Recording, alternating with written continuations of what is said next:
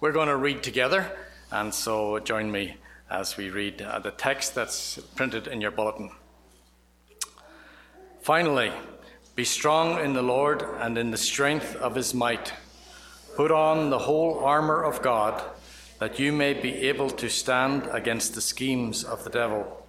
For we do not wrestle against flesh and blood, but against the rulers, against the authorities, against the cosmic powers over this present darkness, against spiritual forces of evil in the heavenly places.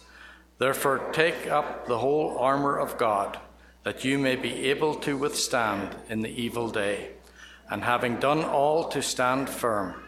Stand therefore, having fastened on the belt of truth, and having put on the breastplate of righteousness, and as shoes on your feet, having put on the readiness to the gospel of peace. In all circumstances, take up the shield of faith, with which you can extinguish all flaming darts of the evil one, and take the helmet of salvation and the sword of the Spirit, which is the word of God, praying at all times in the Spirit, with all prayer and supplication. To that end, keep alert with all perseverance, making supplication for all the saints, and also for me, that words may be given to me in opening my mouth boldly to proclaim the mystery of the gospel, for which I am an ambassador in chains, that I may declare it boldly as I ought to speak. God's word. You may be seated. Chris, I invite you to come.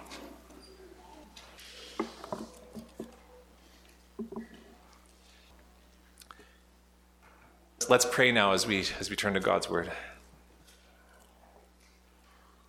Jesus, to know this morning that we stand before you, united to you, who stands towering above all earthly powers.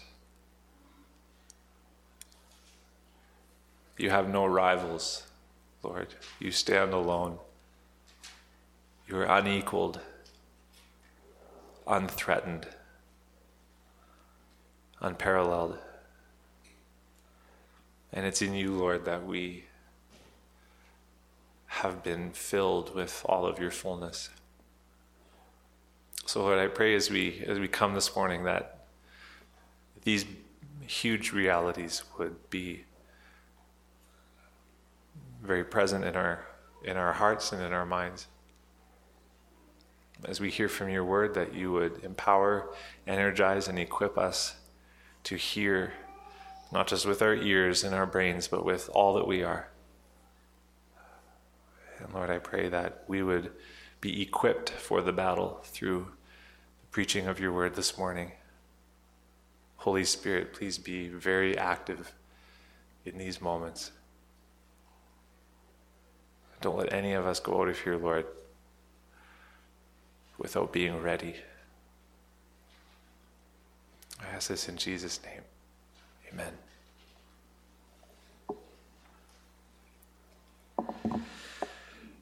Well, as you may know, we're getting now to the end of a series which has been exploring that the Bible is one story, and Jesus Christ is the main character of that story, and we are in that story today.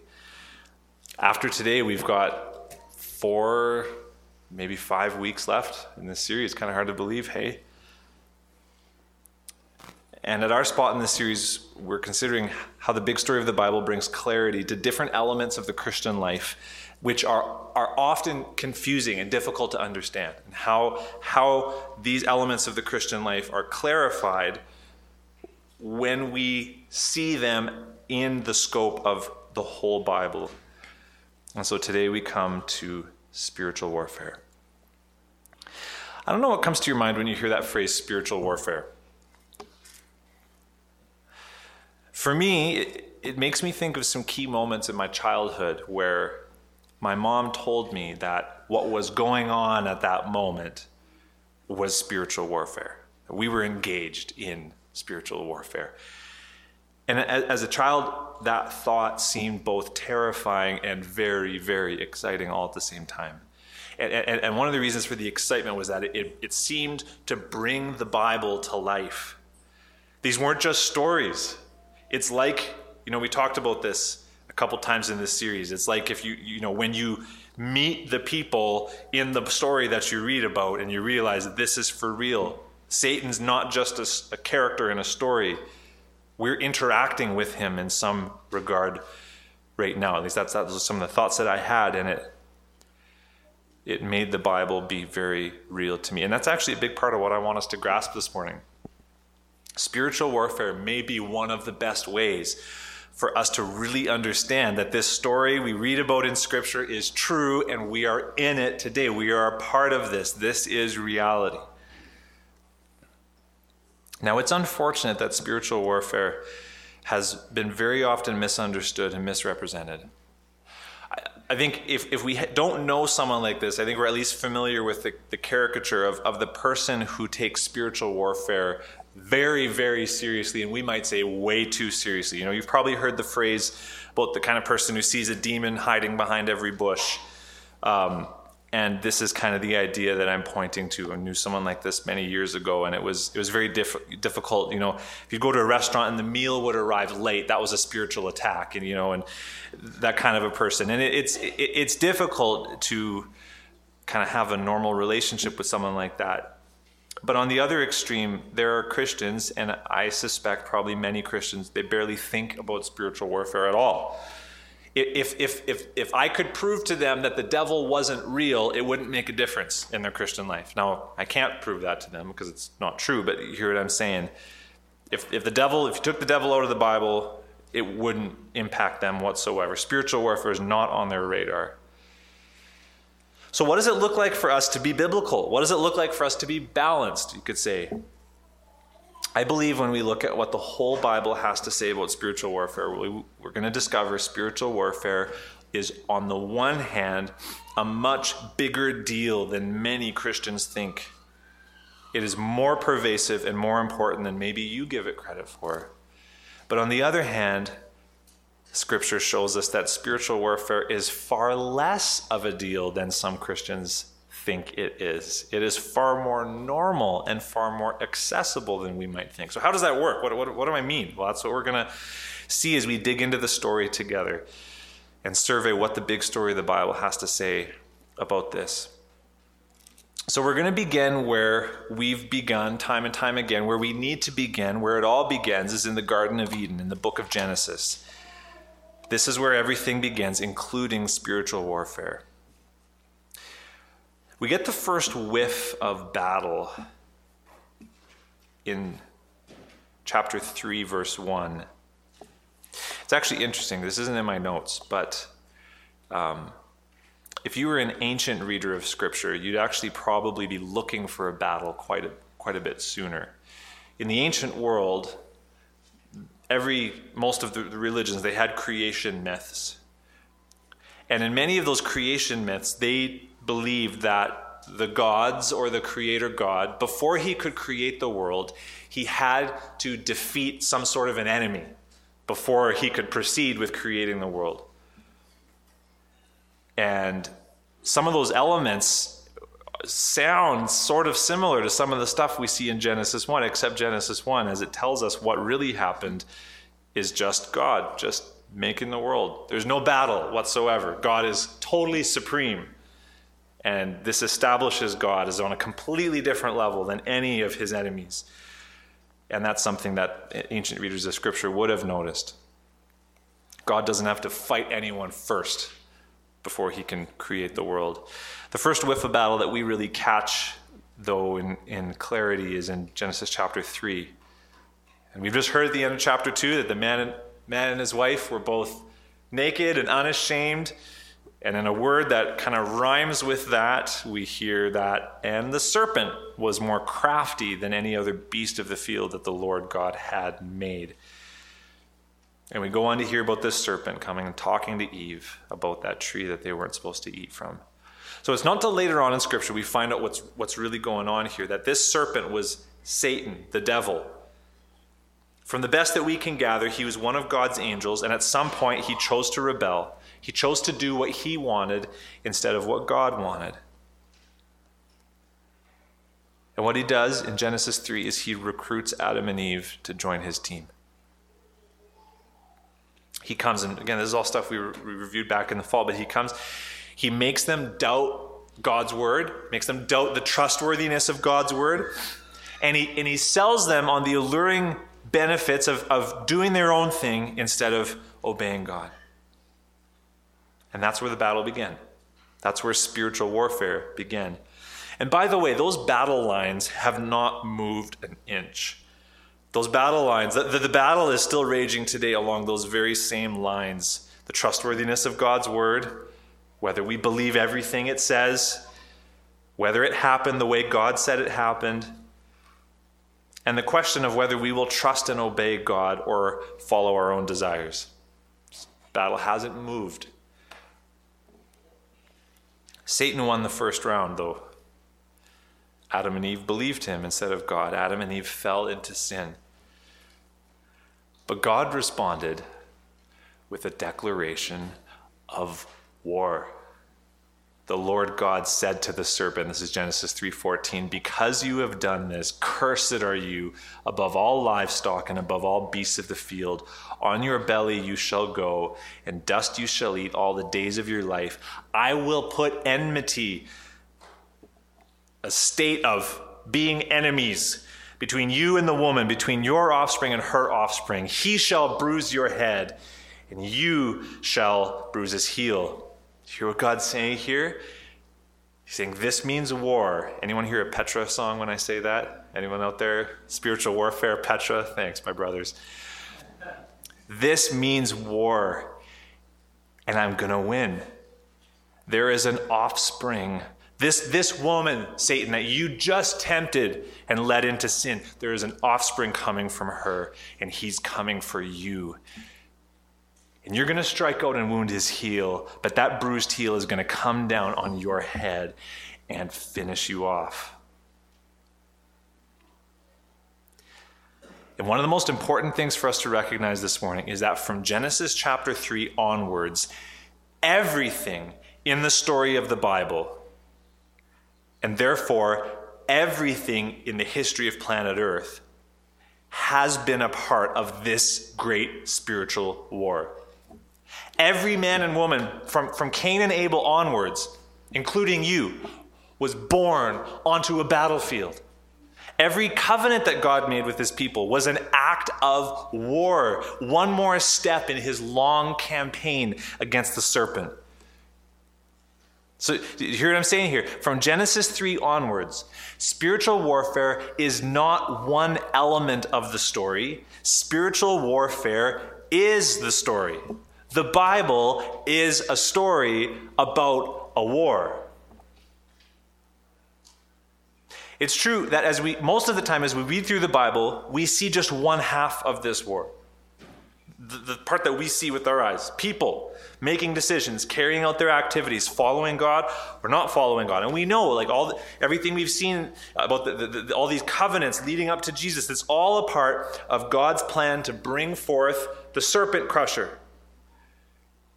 But every once in a while in Scripture, the curtain gets pulled back and we see the other side of this conflict. It happens a few different times where we realize there is an unseen realm here which is real and which is a part of this very same battle.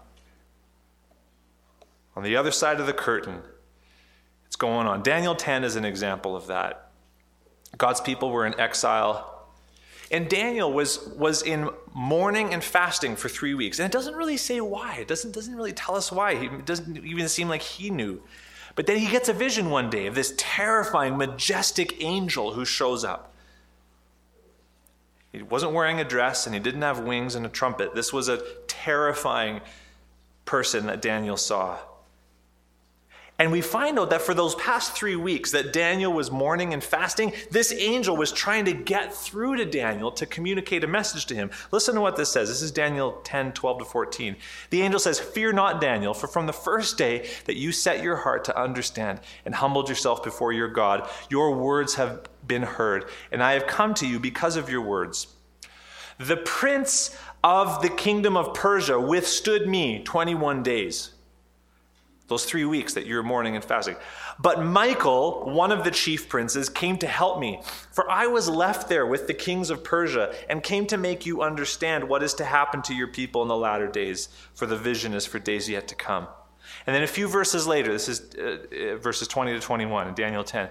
He says, do you know why I have come to you? But now I will return to fight against the prince of Persia. And when I go out, behold, the prince of Greece will come. But I will tell you what is inscribed in the book of truth. There is none who contends by my side against these except Michael, your prince.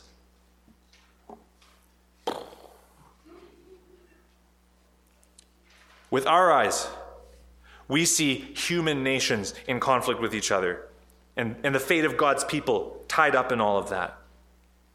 But you see here the curtain gets pulled back, and we see that on the other side, there is another side to history, a cosmic battle going on behind the scenes.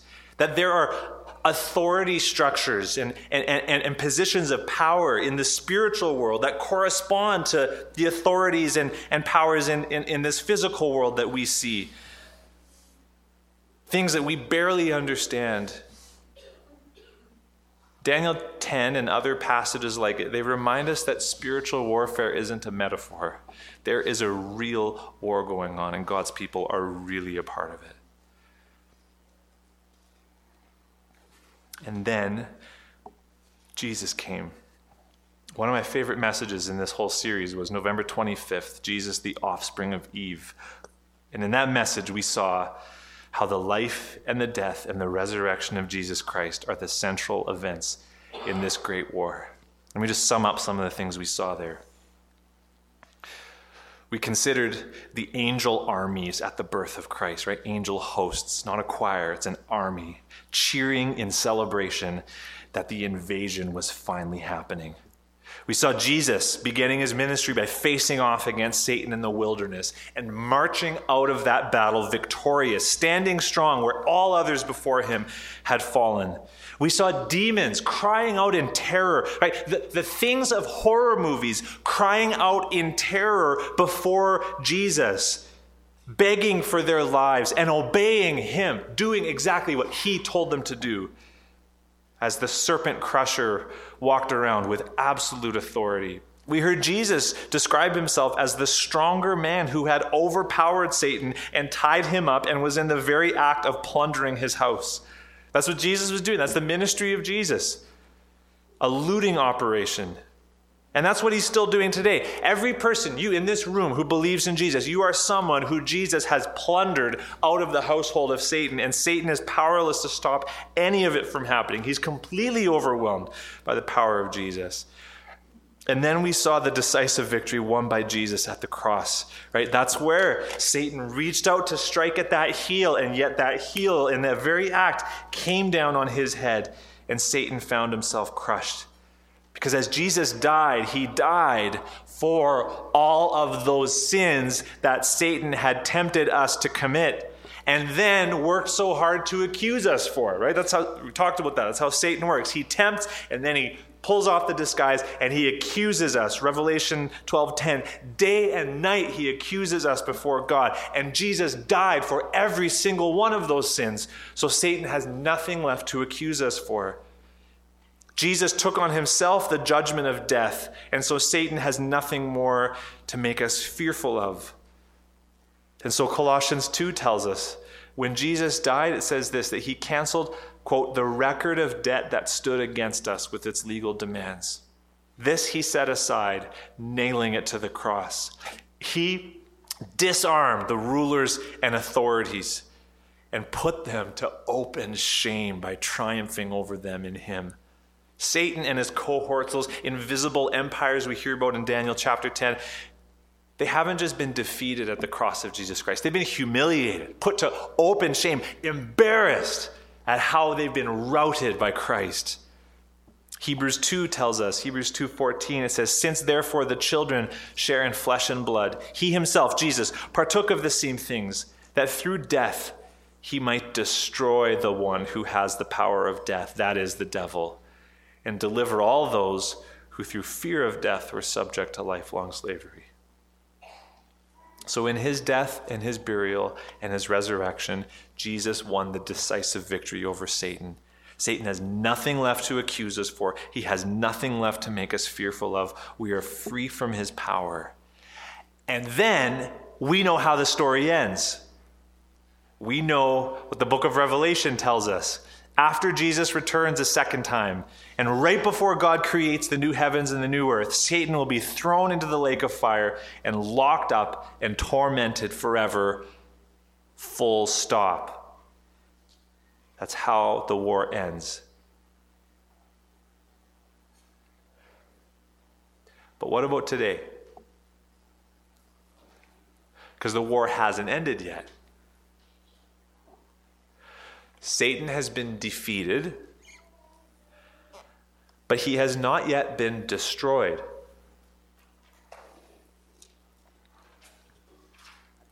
And what we read in Scripture is we try to understand, where are we in the story, and what does this mean for us? What we learn in Scripture is that even though Satan can't destroy us or even defeat us, Satan cannot snatch us out of God's hand. He can still cause us a measure of harm. He's still a threat. So very quickly here, I wanted to sum up the three ways that I see the New Testament saying Satan can still do this. Three ways that Satan can still be a threat to us. The first way is that Satan can interfere with our lives and bring us a measure of harm. Paul talks about this in 1 Thessalonians 2:18 when he writes, "We wanted to come to you, I, Paul, again and again, but Satan hindered us." So that happened. Paul wanted to do something, and Satan blocked it from happening. 2 Corinthians 2:11, he talks about Satan's designs against the church. Revelation 2:10, Jesus talks about the fact that the devil was going to throw some of God's people into prison. So I want to add very quickly here that just like in the story of Job, God is sovereign over all of this. Devil can't do anything without God's permission. But just like with Job, God sometimes does allow Satan to interfere with us and cause us a measure of harm. So that's one way that he is still a threat to us. Second, Satan works through false teaching. This comes up several times in the New Testament. That false teaching is a work of Satan. False teachers are called Satan's servants in 2 Corinthians 11:12. 2 Timothy 2:23-26 talks about how Satan uses false teaching to ensnare people, make them do his will. If you were the devil and you'd been defeated, you'd work really hard to make sure people didn't know that, didn't believe that, make people think you still had power over them, believe things that will harm them and hold them back and trip them up. So Satan works through false teaching. And third, Satan still works to tempt us to sin. Right? It's this old game from the garden, and it still works. Now, sin doesn't condemn us anymore. It doesn't bring God's judgment on us, like eternal judgment on us anymore if we're in Christ. But it still affects our witness. It still quenches our joy. It slows down our spiritual growth. It makes God look bad, right? Every public Christian leader who Satan tempts into some form of a sin makes God look bad. So these are at least three ways I see in the New Testament that Satan still is a threat to us. So 1 Peter 5:8 brings some of these ideas together when it says, "Be sober-minded, be watchful. Your adversary, the devil, prowls around like a roaring lion seeking someone to devour. Resist him, firm in your faith, knowing that the same kinds of suffering are being experienced by your brotherhood throughout the world." And so Peter is writing to these Christians who are being persecuted, and he knows Satan is perhaps behind that persecution, or Satan's going to try and tempt them to be terrified, or maybe tempt them to despair, or tempt them to be faithless, to renounce Christ, whatever. And so Peter warns them to watch out. But did you notice what he told them, us, not to do with the devil. It doesn't say your adversary, the devil's prowling around, so be afraid, be very afraid. It doesn't say that. He also doesn't tell us to try to engage directly with Satan by rebuking him or binding him or renouncing him or even praying against him. None of that. What does it say? Resist him, firm in your faith. Resist the devil. Don't do what he wants you to do. Don't believe what he wants you to believe. And believe God instead. Same idea in James 4:7. Submit yourselves therefore to God. Resist the devil, and he will flee from you. You want to make the devil run away from you? Just don't do what he wants you to do. Don't believe what he wants you to believe. Resist him. Stand up to him and don't do it. Stand your ground, trust and obey God, and Satan will run away from you. And this is the truth that is unpacked for us in wonderful detail in our passage, Ephesians chapter 6, which we're finally getting to. Ephesians chapter 6. Such a wonderful passage that just, like I said, it just unpacks what we have just seen. Ephesians 6 contains some of the most vivid descriptions of spiritual warfare in the whole Bible. Right? Verse 12. We wrestle against, listen to this, folks. You wrestle against rulers, against the authorities, against the cosmic powers over this present darkness, against the spiritual forces of evil in the heavenly places. You want a sobering wake-up call to take your Christianity seriously? You just got it. You're in a battle of cosmic proportions. You are wrestling against the very forces of darkness themselves. Those guys that Daniel heard about, you are engaged in battle against them. So what do? We stand our ground. 3 times we're told this in verse 11, 13, 14. Stand. Stand firm. When a military platoon or group of soldiers is told to hold their position, that's a good sign that they're in a good spot. They're holding good ground. And they need to make sure they keep it. And that's what we're being told here. In Christ, we're holding really good ground. Right? Ephesians has already told us in 1:21 that Jesus has been exalted far above all rule and authority and power and dominion. Like we sang, that word above all earthly powers and not earthly powers. Jesus is completely above and beyond any other power, and we are united to him. We are his body. So we've got the high ground.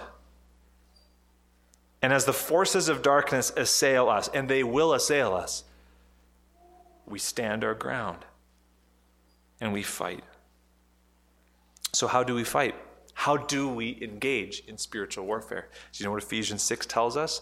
We engage in spiritual warfare by living the normal Christian life. Listen to what verse 14 says. Stand therefore, having fastened on the belt of truth, and having put on the breastplate of righteousness. When we look at the context, we don't have time to kind of show you why I come to these conclusions, but I could talk to you afterwards. In the context of the letter of Ephesians, truth, when it talks about the belt of truth, it's best understood as speaking about truthfulness, or you could say integrity. And when it says righteousness, about the breastplate of righteousness, that's best understood as talking about our righteousness, like living in a righteous way.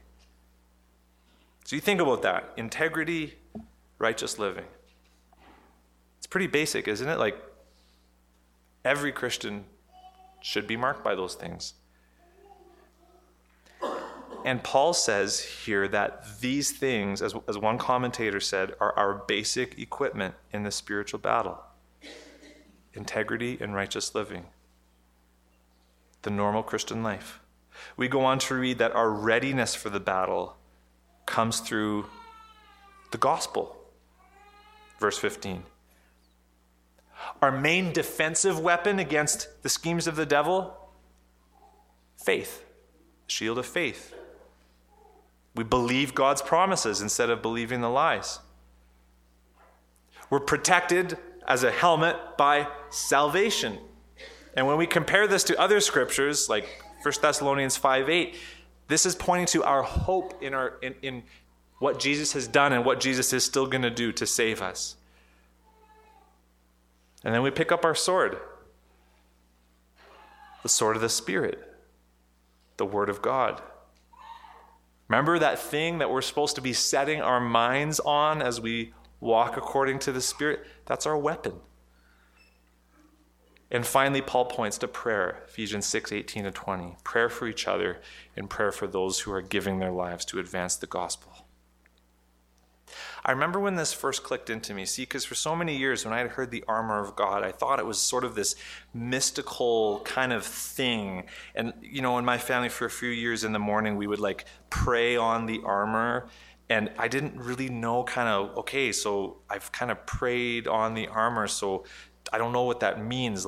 There's this breastplate of righteousness, and it somehow kind of came off at night, and it's in my closet, and now I've prayed, and now it's kind of on me again. And it was just all very confusing, and it's so clarifying to realize that when it says the breastplate of righteousness, what it's saying is that the breastplate that we need to have to protect ourselves is just righteousness.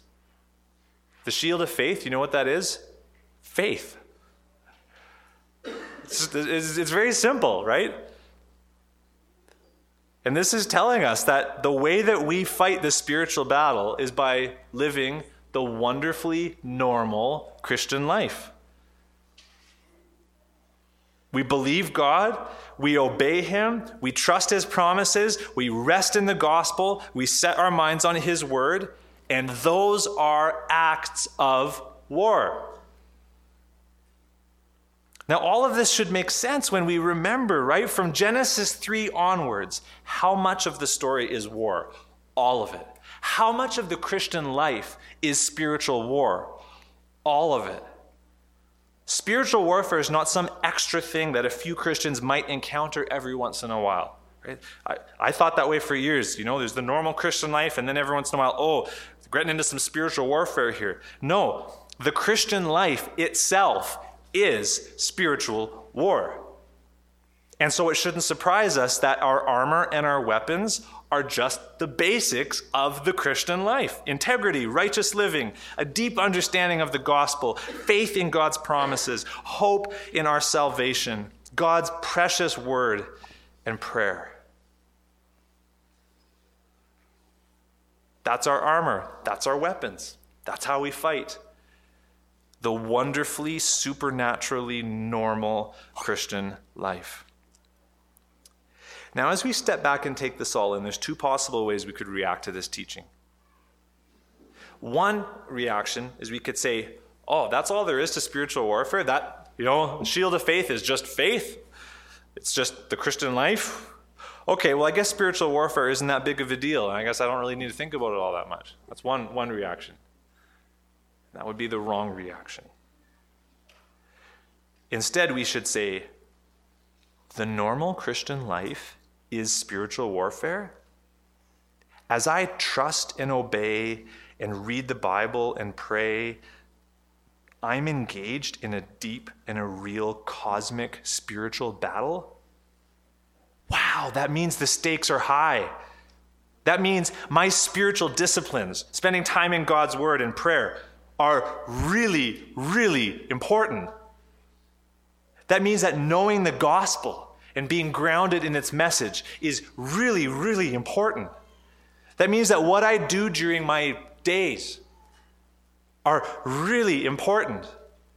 That means being a Sunday Christian is not even a possibility.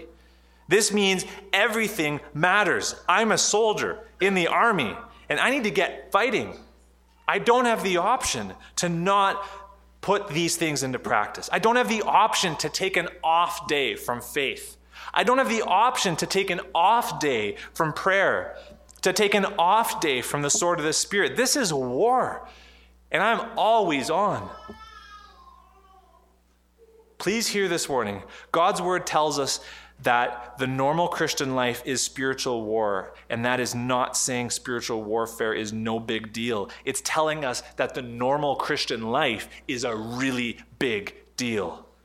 It's telling us that every person in this room who is a believer in Jesus Christ is a spiritual warrior.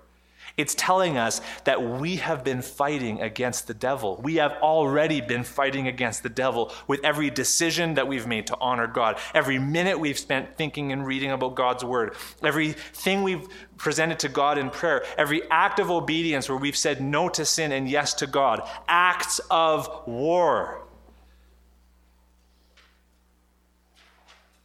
I also want us to notice this morning that this teaching, it does correct some imbalances in the way that many people have thought about spiritual warfare.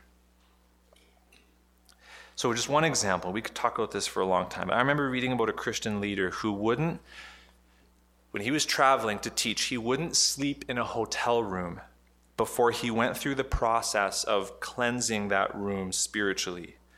Because he didn't know if there was people who had been in there before who had left spiritual darkness behind. And so he would address the demons who might be in that room. And he had this verbal formula he would use to bind them and make them leave the room so that there wouldn't be any spiritual warfare while he slept there that night. And maybe you think, wow, that guy thinks too much about spiritual warfare. I've never thought to do that before sleeping in a hotel room. Well, for starters, just a kind of a quick side point. I don't see anywhere in the Bible that demons can attach themselves to rooms or objects and that we should use verbal formulas to renounce or bind them. I just don't see that in Scripture. I don't think that's how it works. Jesus already bound the strong man. Jesus already disarmed the spiritual forces. So even the idea of praying against the devil, I just don't see that in God's word. But more importantly, I want to suggest to you that this guy, his problem wasn't that he thought too much about spiritual warfare. His problem was that he didn't think enough about spiritual warfare. His understanding of spiritual warfare was way too small. He thought spiritual warfare meant demons lurking in a hotel room and pouncing on him in the middle of the night. He didn't understand that spiritual warfare began when he woke up that morning and opened up his Bible and read it and believed it, and went through his day trusting God and making decisions that honor God, and praying and obeying, walking in integrity, living a righteous life. Every single one of those actions, standing up to the forces of darkness. The Christian life itself is war. And as we sum this all up, you know what one of the best passages in Scripture is for us that we can use to kind of conclude all of this and tie it all together and kind of sum it up in a way that we can take home. It's a passage that probably most of you age 35 and under have memorized because you sang it over and over again at camp and youth meetings for the past 3 decades. I'm talking about Romans chapter 16, verse 19 and 20, which says this: "For your obedience is known to all, so that I rejoice over you. But I want you to be wise as to what is good and innocent as to what is evil. The God of peace will soon crush Satan under your feet. The grace of our Lord Jesus be with you." Man, do you hear that echo from Genesis 3? Right? That God is going to crush Satan under our feet. We're the body of Christ, and we play a role in this work of Jesus in crushing the serpent. God is using us to destroy the devil. And the sense in that verse is that this is an ongoing thing that we participate in. And how do we do that? By being wise to what is good and being innocent of evil. by living the wonderfully, supernaturally normal Christian life. And the wonderfully, supernaturally normal Christian life is an act of war, and it is the means by which God crushes Satan. So be encouraged this morning. If you're someone who's been attempting to do that, someone who has been doing your best to trust and obey Jesus and believe the truth and rest in the gospel and do the things that God wants you to do and not do the things that Satan wants you to do, then be encouraged, because whether you know it or not, you've been fighting. And you've been fighting well. The forces of darkness have reason to fear you. So keep it up. Don't give them an inch of ground. Resist the devil and trust the promise that time and time again, he will flee from you. If you're not that person that I've just described, if you consider yourself a Christian, but you haven't been taking your Christian life very seriously, if you've been taking it easy, and thinking that as long as you show up on Sunday once in a while, everything will be okay, then please hear the call this morning to wake up. Jump into the fray. If you are a Christian, you're a part of an army. And this church is full of soldiers in the heat of battle who could really use your sword and shield right there beside them. So let's get fighting together. And finally, if you're here this morning and none of this makes sense to you because you're not sure about Jesus, and you're not sure whether you really believe that he died for your sins, I want to just call you to please don't leave today without making this truth yours. Believe in the Lord Jesus Christ for salvation today, because this battle, whether or not you believe it, it's real. And if you don't know Jesus this morning, you are in far more spiritual danger than you could ever imagine. So come to Jesus this morning. Find safety in him.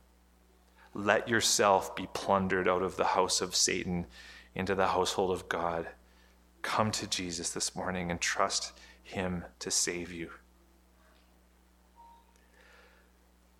I'm going to pray for us now, and we're going to sing a song to close, not Romans 16:19. We're going to sing the song that we sang at the beginning, O Church Arise, and let's all, each one of us, hear this as our summons today. Heavenly Father, thank you for making us soldiers in your army. And the call to battle loudly rings. Oh God, may we answer. May we answer, and may we fight, and may we not give the forces of darkness an inch of ground. I ask this in Jesus' name. Amen.